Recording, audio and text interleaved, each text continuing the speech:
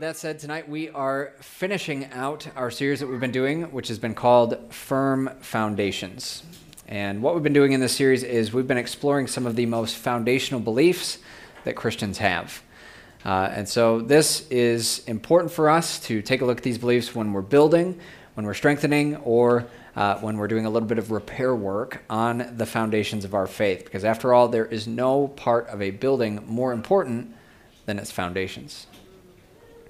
And so in previous weeks, we've been looking at some Christian beliefs around God and humanity. Calvin Purton spoke really well about Jesus and salvation. And then last week, we looked at the topics of the Spirit and the Word. And tonight, we're going to be wrapping up this series by taking a look at what I think are some foundational topics of prayer and communing with God. And I think these are important topics because these are key pathways for us to connect with God.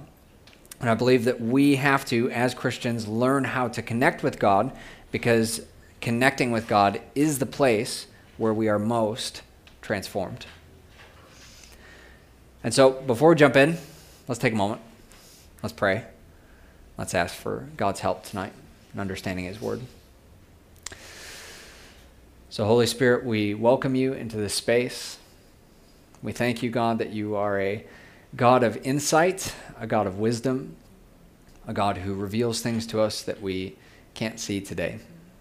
And Lord, I thank you for every person that's listening in to this message, that it's not an accident that they're hearing it, but God, that you've brought them to this moment for this time for a purpose.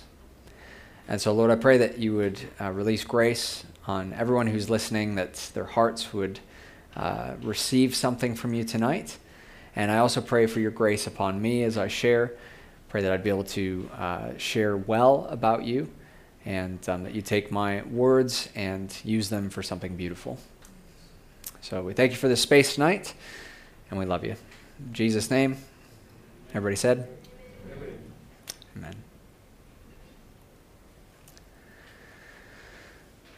So the book of James tells us that if we draw near to God, He'll draw near to us.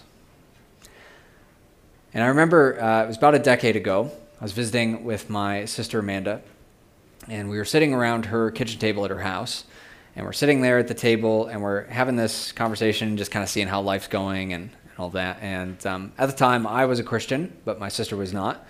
And so as time went on, we started talking about God and started talking about faith, and it was kind of one of the first times I felt like she had kind of an openness to talking about it. And so we're having this conversation. She's asking questions, asking about things I've experienced, and so on and so forth.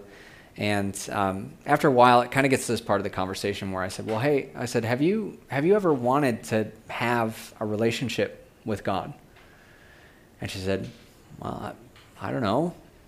Maybe I would." And so I said, "Okay, well, would you like to have one?" And she's like, "Well, I don't know." And I said, "Well, what's the issue?" And she said, "Well, I'm not sure what he thinks about me." Fair play. I wondered that sometimes too. And so I said, "Well, how about we ask him what he thinks about you?" And she goes, whoa, I'm not sure I want to know. I said, "Well, let's just give it a try. Let's just try it. And maybe, you won't hear anything, but, let's just put it out there and see what happens." And she goes, "Okay." She said, "I'm willing to try it." And so she said, I don't know how to pray." I said, "That's okay. Just repeat after me." So I lead her in this prayer and basically just have her ask, "God, what do you think of me?" And so I let her have a moment. Moment's going by. I'm watching her. And after a few seconds, I said, "Well," I said, "Did you hear anything?" And she goes, "Yes." I said, "Really?" I said, "I can't believe that worked." I said, "Well, what did you hear?" She said, "I heard in my heart a voice say, 'I love you.'" And she said, "And I got chills all down my body." She said, This is weird. This is wild." And so next day she gives me a call and asks me to come over to her house. And I go and I come in, and and her husband's there, my brother-in-law Luke, and they sit me down on the couch across from them, and they say, my sister goes, she said, so Luke and I have been talking, she said, and we'd like to become Christians. She said, can you help us with that? I said, yeah, I think I can. And so I just thought that was such a cool moment, such a beautiful moment, such an exciting moment, and it's one that's actually still bearing fruit. My sister's still walking with the Lord, still deepening her relationship with Him, and she's just recently become a teacher, and so exciting to see that fruit begin to get passed on to another generation. But in that moment around the kitchen table, something beautiful happened. Amanda drew near to God, and so God drew near to her. And it was a real moment where a real person connected with a real God. And that moment led to a transformation in my sister's life when she received Jesus and in the years beyond. And all she did was talk to God. Simple. Now, not every moment of prayer goes like that. We don't always hear a response from God so clearly every time we pray. And if you're like me, then most of the time when you're praying, the moments of prayer, connecting with God, they don't really feel all that weighty or all that exciting. In fact, sometimes, if we're honest, connecting with God can be pretty hard. Over the years, I have come to appreciate the big, dramatic, exciting moments where God has shown up and where He's met me powerfully. And those are beautiful when they happen, and they're usually needed when they do. But they tend to be the exception, not the rule. I've also come to appreciate the many little moments of connecting with God that may not feel all that dramatic or exciting. But you know what? They still matter. It's moments like where I'm turning my heart towards Him when I'm sitting at the traffic light, which is a better place to turn your heart than to your cell phone. It's moments where I'm feeling distracted by life and I come here to the 6 p.m. service and I'm choosing to engage in worship and go after God for yet another Sunday night. Signing back up. It's moments where I realize, worry has gotten a hold of my heart yet again, and so here I am, God, I'm here again to give you my worry. I hope you're not getting too sick of it. But these little moments of connecting with God, they might seem small at the time, but they still hold a power to transform us. Connecting with God, it's a bit like going to the gym. Individual workout, doesn't really feel like it makes that much of a difference. If you skip leg day, no big deal. But if you do it consistently enough, the transformation becomes obvious over time. Jesus once told His followers this, John 15, verse 5. He said, I am the vine, and you are the branches. Whoever abides in me, and I in him, he it is that bears much fruit. For apart from me, you can do nothing. So He's the vine, and we're the branches. Where do branches get everything that they need to grow and to stay alive and to bear fruit? From their connection to the vine. So if we want to keep our faith alive and even better, keep it growing, then we need to figure out how to regularly maintain our connection to God, because He is the only place that real, true transformation comes from. The question is, how do we do that? How do we stay connected to God? So tonight, what I want to do is I want to look at 2 different pathways that you can use to connect with God. And the first pathway is prayer. The second pathway is communing with God. And they're similar in the sense that both involve drawing near to God, but they can sometimes look a little bit different from each other. And so we're going to unpack these 2 pathways, but I believe learning these pathways are foundational for all Christians, because it is the place of connecting with God where we are most transformed. So let's start with the first pathway, Pathway number 1. Let's talk about prayer. What is prayer? Prayer, in its simplest definition, is talking to God. Talking to God. And prayer is not something that is passive. Prayer is something that is active. It's something that we can initiate anytime that we want. And you know what I think is really cool? It's actually prayer's simplicity that gives it its profound power. Prayer can be done by anyone, anytime, in any place. In fact, I've written a short poem about it.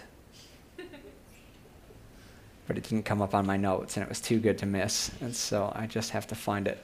All right, here you go. You can pray at work. You can pray at school. You can pray holding a screaming baby while you're covered in their drool. You can pray when you are rich. You can pray when you are poor. You can pray content in all things while still asking for God's more. You can pray when you are tired. You can pray when you are fine. You can pray without ceasing. In fact, you can pray anytime.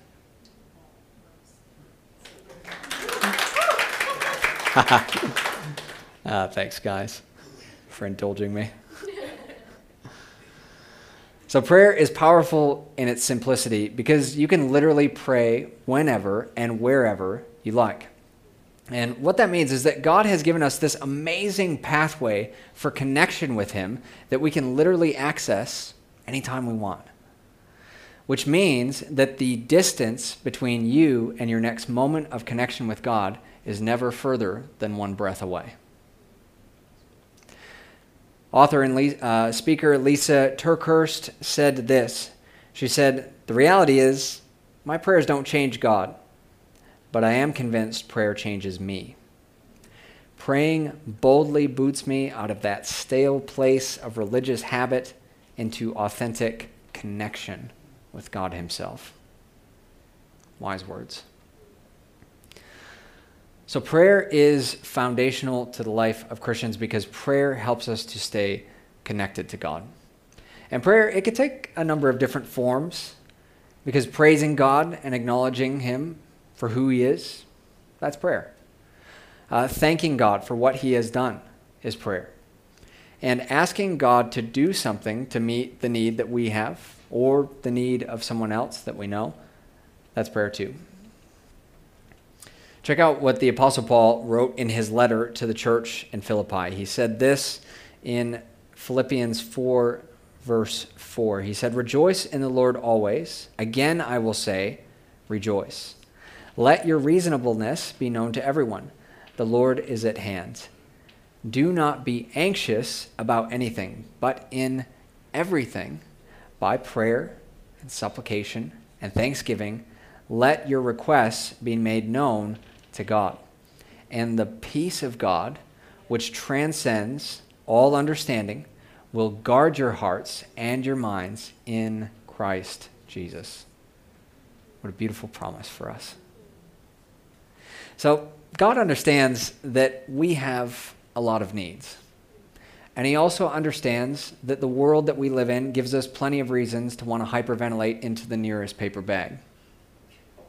The world, thank you, Emma, for laughing. Yeah. So the world is a stressful place, but God doesn't want us to be worried about it. Because worry is actually the subtlest form of atheism. When we're worried, it's usually because we've become disconnected from God's perspective. And we're imagining this future that God isn't actually in. And it's a future where our needs aren't going to be provided for, and it's a future where the most likely outcome is the worst one. But the truth is, it's not that bad things don't happen. It's just that God is always with us when they do. And as Paul wrote to the Philippians, when we choose prayer instead of anxiety, the peace of God comes and it guards our hearts and our minds. Why is that? I believe it's because prayer reconnects us to God so that we can see things from His perspective again. And so prayer is this beautiful pathway to connecting with God. The question is, how often should I pray? Well, the answer is in 1 Thessalonians chapter 5, verse 17. It says to pray without ceasing. If you've got a branch that you want to keep alive and you want it to keep growing and you want it to bear fruit, how often should that branch be connected to the vine? Should it go for walks over here? Should it spend a little bit of time? I'll come back to that connection sometime when I feel like it. No, the branch is dying the moment that it disconnects from the vine. And we are wired the exact same way. So we need to stay connected as much as we can to the vine that is Jesus. So prayer is one of the most important pathways that God's given us to connect with him. And we have to learn how to pray because connection with God is the place where we are most transformed into his likeness. So prayer is pathway number 1. Let's take a look now at pathway number 2.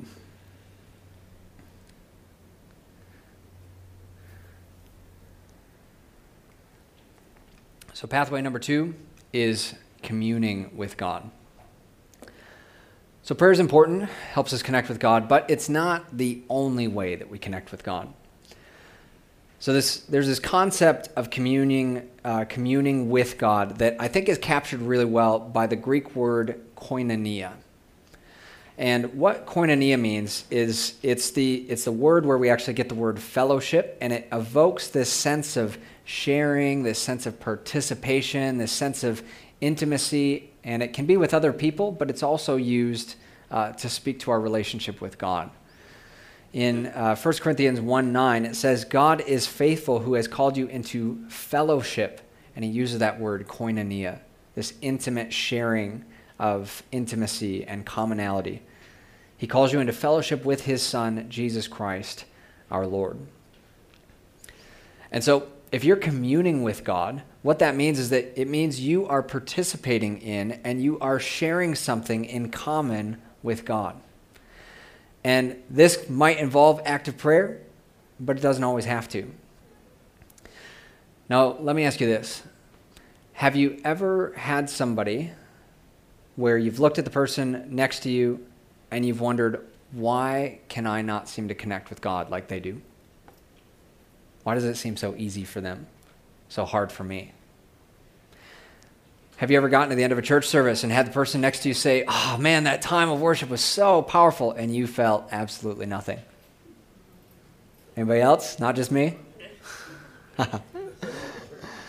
Maybe you've wondered why you don't hear God's voice in the same way other people do, or maybe sense his presence in the way that other people have described. And there might be all sorts of reasons for this, but one possible reason is that you are simply wired to commune with God differently than the people around you. And so in his book, Sacred Pathways, author Gary Thomas, he identifies 9 different ways that we can commune with God.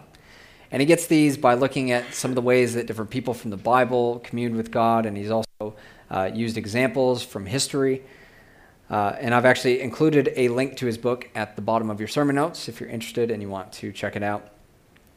But while this book represents one man's opinion, and it's not the only way of looking at this topic of communing with God, I found his perspective really helpful over the years in helping me to understand how I can best connect with God, and also in helping a whole bunch of other people know how they can best connect with God. And so what I want to do for the remainder of our time together is I want to share these 9 different ways that you can connect with God, and I want to share them with you. And my hope is that by doing so, that you feel a sense of permission to commune with God in the ways that are unique to you. And also that you feel permission to recognize and be okay with other people connecting with God differently than you do. No one has an inferior style, just different ones. And so as we go through these, I want you to see if any of these ring true for you or if they sound like anybody that you know. So that said, here's the 9 ways that people connect with God, according to the book. And actually, I've got, does my serving teams have yeah, you guys are on it. So I've actually, Sarah found a printout of this, and so I've actually replicated the printout. So these guys are just going to pass it out for you, just for you to have. But the first of the 9, is first of the 9 ways that people connect with God. This one is called the naturalist, and it's not about nudism. Which was my first thought when I saw that. So naturalists are those believers whose hearts best connect with God when they get outside and they are surrounded by all that God has made. And so there's something for them about being surrounded by God's creation, about the beauty of nature that bends them towards worship and adoration. And so if you try to ask somebody who's a naturalist to try to pray inside a room with their heads bowed and their eyes closed, this is going to be one of the least effective prayer styles for them. After all, God created Adam and Eve originally to live in a garden, not inside a cathedral, right? So naturalists connect with God best out of doors. Then there's a second one, the sensate. And no, that's not sensei, martial arts. Sensate. The best way for sensates to commune with God are with their 5 senses. So they need to taste something, they need to touch something, they need to hear it, see it, and feel it, and smell it. And so just as naturalists might be really spiritually awakened by walking through the woods or looking at the mountains, sensates become spiritually connected when their senses are brought into play. And so listening to majestic music or seeing beautiful architecture or a beautiful art piece, these are things that are powerful spiritual aids for sensates. And so sensates connect with God best using their senses. Third one is the traditionalist. Now, for traditionalists, religion is not a bad word. It's an outgrowth of their relationship with God. And so people who kind of fit into this category, they tend to really appreciate the role of ritual, which builds on the power of reinforced behavior. And so there's something to them that's just kind of profound about worshiping God according to these set patterns which have been laid down by our ancestors and been followed over and over again throughout history. And so these people, they might organize their life around scheduled times of prayer. They might even choose to observe a Christian calendar. And the interesting thing about these people is routine can be boring for some of us and spiritually draining for others of us. But for these guys, familiar patterns of worship can function like a battery. It ushers them into this sense of God's presence. And so traditionalists, they connect best with God through tradition and ritual. And so we shouldn't judge them too harshly. Number 4 is the ascetic. So when you think of an ascetic, think of a monk, think of a nun, think of a monastic lifestyle. And these people, they tend to meet God internally. They don't like the distractions of loud crowds or group meetings. They prefer to shut themselves away and get away from the world and meet God in solitude and simplicity.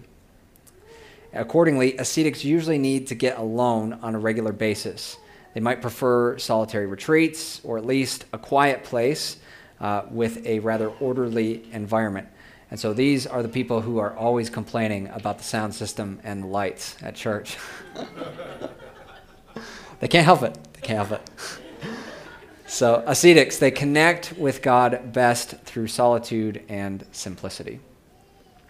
Then there's the activist. Activists love to meet God in the vortex of confrontation. These guys are the ones who are out there. They want to fight God's battles. For them, church is primarily just a place to go to collect signatures for them to get people outside of the 4 walls where the real work of the kingdom is happening.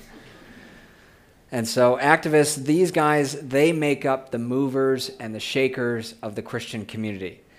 They might take a political bend, or they might adopt a real evangelistic emphasis. But what marks them as an activist is that they feel most alive spiritually when they are in the midst of God's active and often confrontational work out there. And so that's when God seems most real to them, most imminent, and most exciting. And so activists, they connect with God best through advocating for justice or for spiritual confrontation. Then there's the caregiver. Man, we love the caregivers in our lives. Caregivers love God by loving other people. So what these guys and girls do is they provide care and they meet needs in Jesus' name, and they find that it spiritually energizes them and draws them ever closer to God. For them, caregiving is not an obligation so much as it is a doorway into intimacy with God. And so caregiving, it extends beyond nursing sick people. It might be fixing somebody's car. It could be serving as a volunteer firefighter. It could be researching a cure for a disease.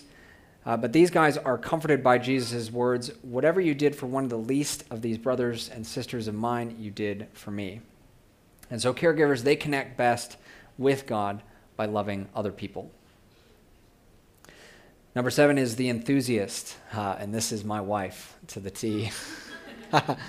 So an enthusiast loves the excitement and the celebration of their faith. They tend to really like group worship, and they tend to feed off the excitement of other believers praising and worshiping God.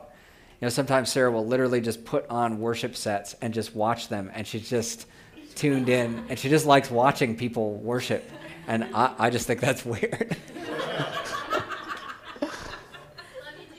Yeah. I know you do. So enthusiasts, man, they revel in God's mystery. They love God's supernatural power. They tend to like taking spiritual risks, and they wake up hoping that God is going to do something new and fresh in their lives. And so they don't want to just be known by scriptural concepts. They want to experience and be moved by them. And so these guys, they tend to like dancing, music, drawing, singing, and often other creative forms of worship. And so enthusiasts, they connect with God best by celebration and excitement, unlike the rest of us who prefer the quiet life. Then there's the contemplative. Contemplatives are marked by an emotional attachment and abandonment to God. These are God's lovers. Think King David sitting on the side of the hill playing his instrument and just singing songs of love to God. And so other people, they might want to understand new things about God. Activists, they want to get out there, they want to fight God's battles, but contemplatives simply want to adore God and get to know him better. And so these guys, contemplatives, they connect best with God by simply adoring him. And then the last one, the intellectual.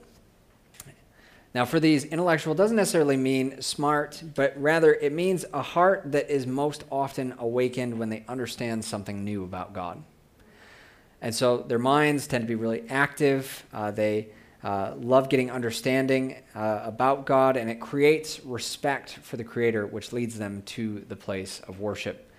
And so intellectuals are usually the ones, they are asking, where's the next Bible study? Where's the next class? I want to go to that. That's what I want to get everybody else excited about. And that's because the more they understand about truth and God's universe, the more in awe of God they are, and therefore the more in love with him they are. And so intellectuals, they connect best with God by loving him with their mind. And so that's 9 different pathways, if you will, that people connect with God best. Now, one thing that's kind of important to mention is that all of us probably are a little bit of a blend of some of these 9. So you're going to probably find a little bit of yourself in each of the 9. The point of these isn't to fit into the label of one of the 9. The point is to look for the ways that you connect best with God and to make space in your life to get yourself into those environments where you can commune with him the easiest and the most meaningfully. Also, it's really important to mention these are not substitutes for gathering together as the body, for things like studying the Word, worshiping together, loving and serving other people, or any of the other important things that Jesus asks us and calls us to do. Now, of the 9, I am probably most obviously a naturalist, and so I will feel God most beautifully, most profoundly, most deeply when I'm out staring at a mountain. But that doesn't mean that worship inside a church building has no value to me. It just means that connecting with God is going to come more naturally to me in one environment rather than the other. But I can still find God in any environment that I find myself, because he's always with us. So if you want to explore any of these further, I've added a PDF study guide that somebody put together based on this book. So that's in a link at the bottom of your sermon notes. It's got a couple of helpful questions and thoughts to help you go a little bit deeper. But there you have it, 2 pathways, prayer and communing with God. These are 2 pathways to connecting with God that I believe are foundational to the life of all Christians. And friends, we've got to learn how to connect with God, because our connection with him is the place where we are always the most transformed by him. Would you guys stand to your feet with me?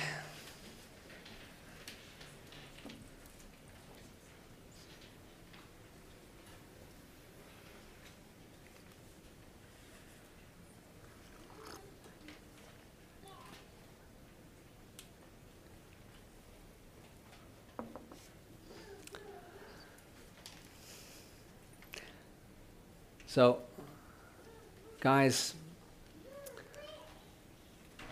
you hold within your hand the power to decide how close you want to be to God. Over the course of the series, we've told you about some foundational Christian beliefs, and we can tell you about those things.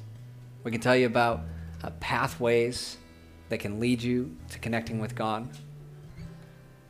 But only you can actually walk on those pathways. Only you can make a decision to seek God, to connect with him. And that scripture, it tells us to draw near to God, and he will draw near to you. I think that's a really beautiful picture for us, because it implies this picture of a God who is just always in the ready mode, always excited to connect with us. And the moment that we are willing to open the door of our heart to him, he's like, here I am. I'm here. I've been waiting for you to ask. I've been waiting for you to turn your eyes to me again. And so my question for you tonight is this: how close do you want to be with him?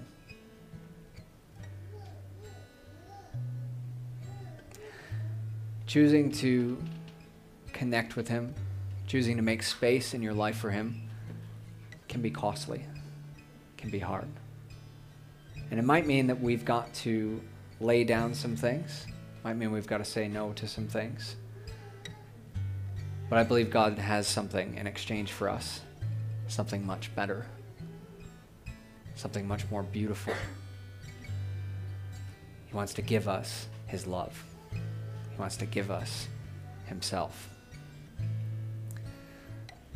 And so, why don't you go ahead and close your eyes right where you are. Hold out your hands just like you're receiving a gift. And I just want you to take a moment. I want you to consider that question. How close do you want to be to him?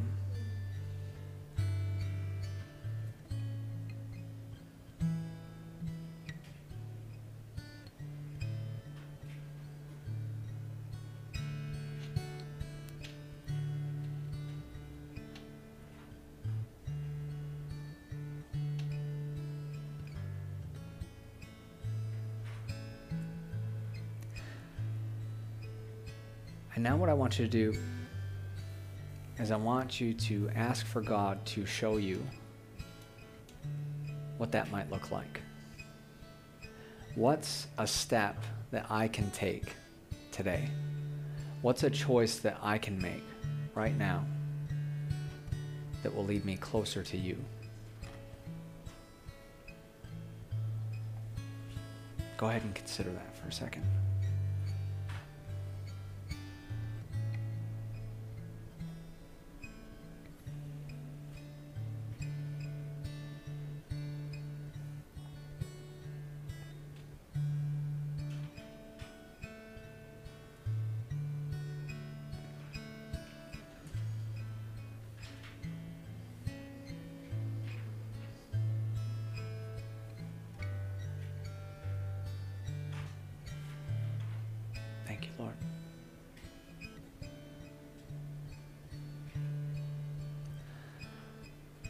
Lord, here we are tonight, coming before you again.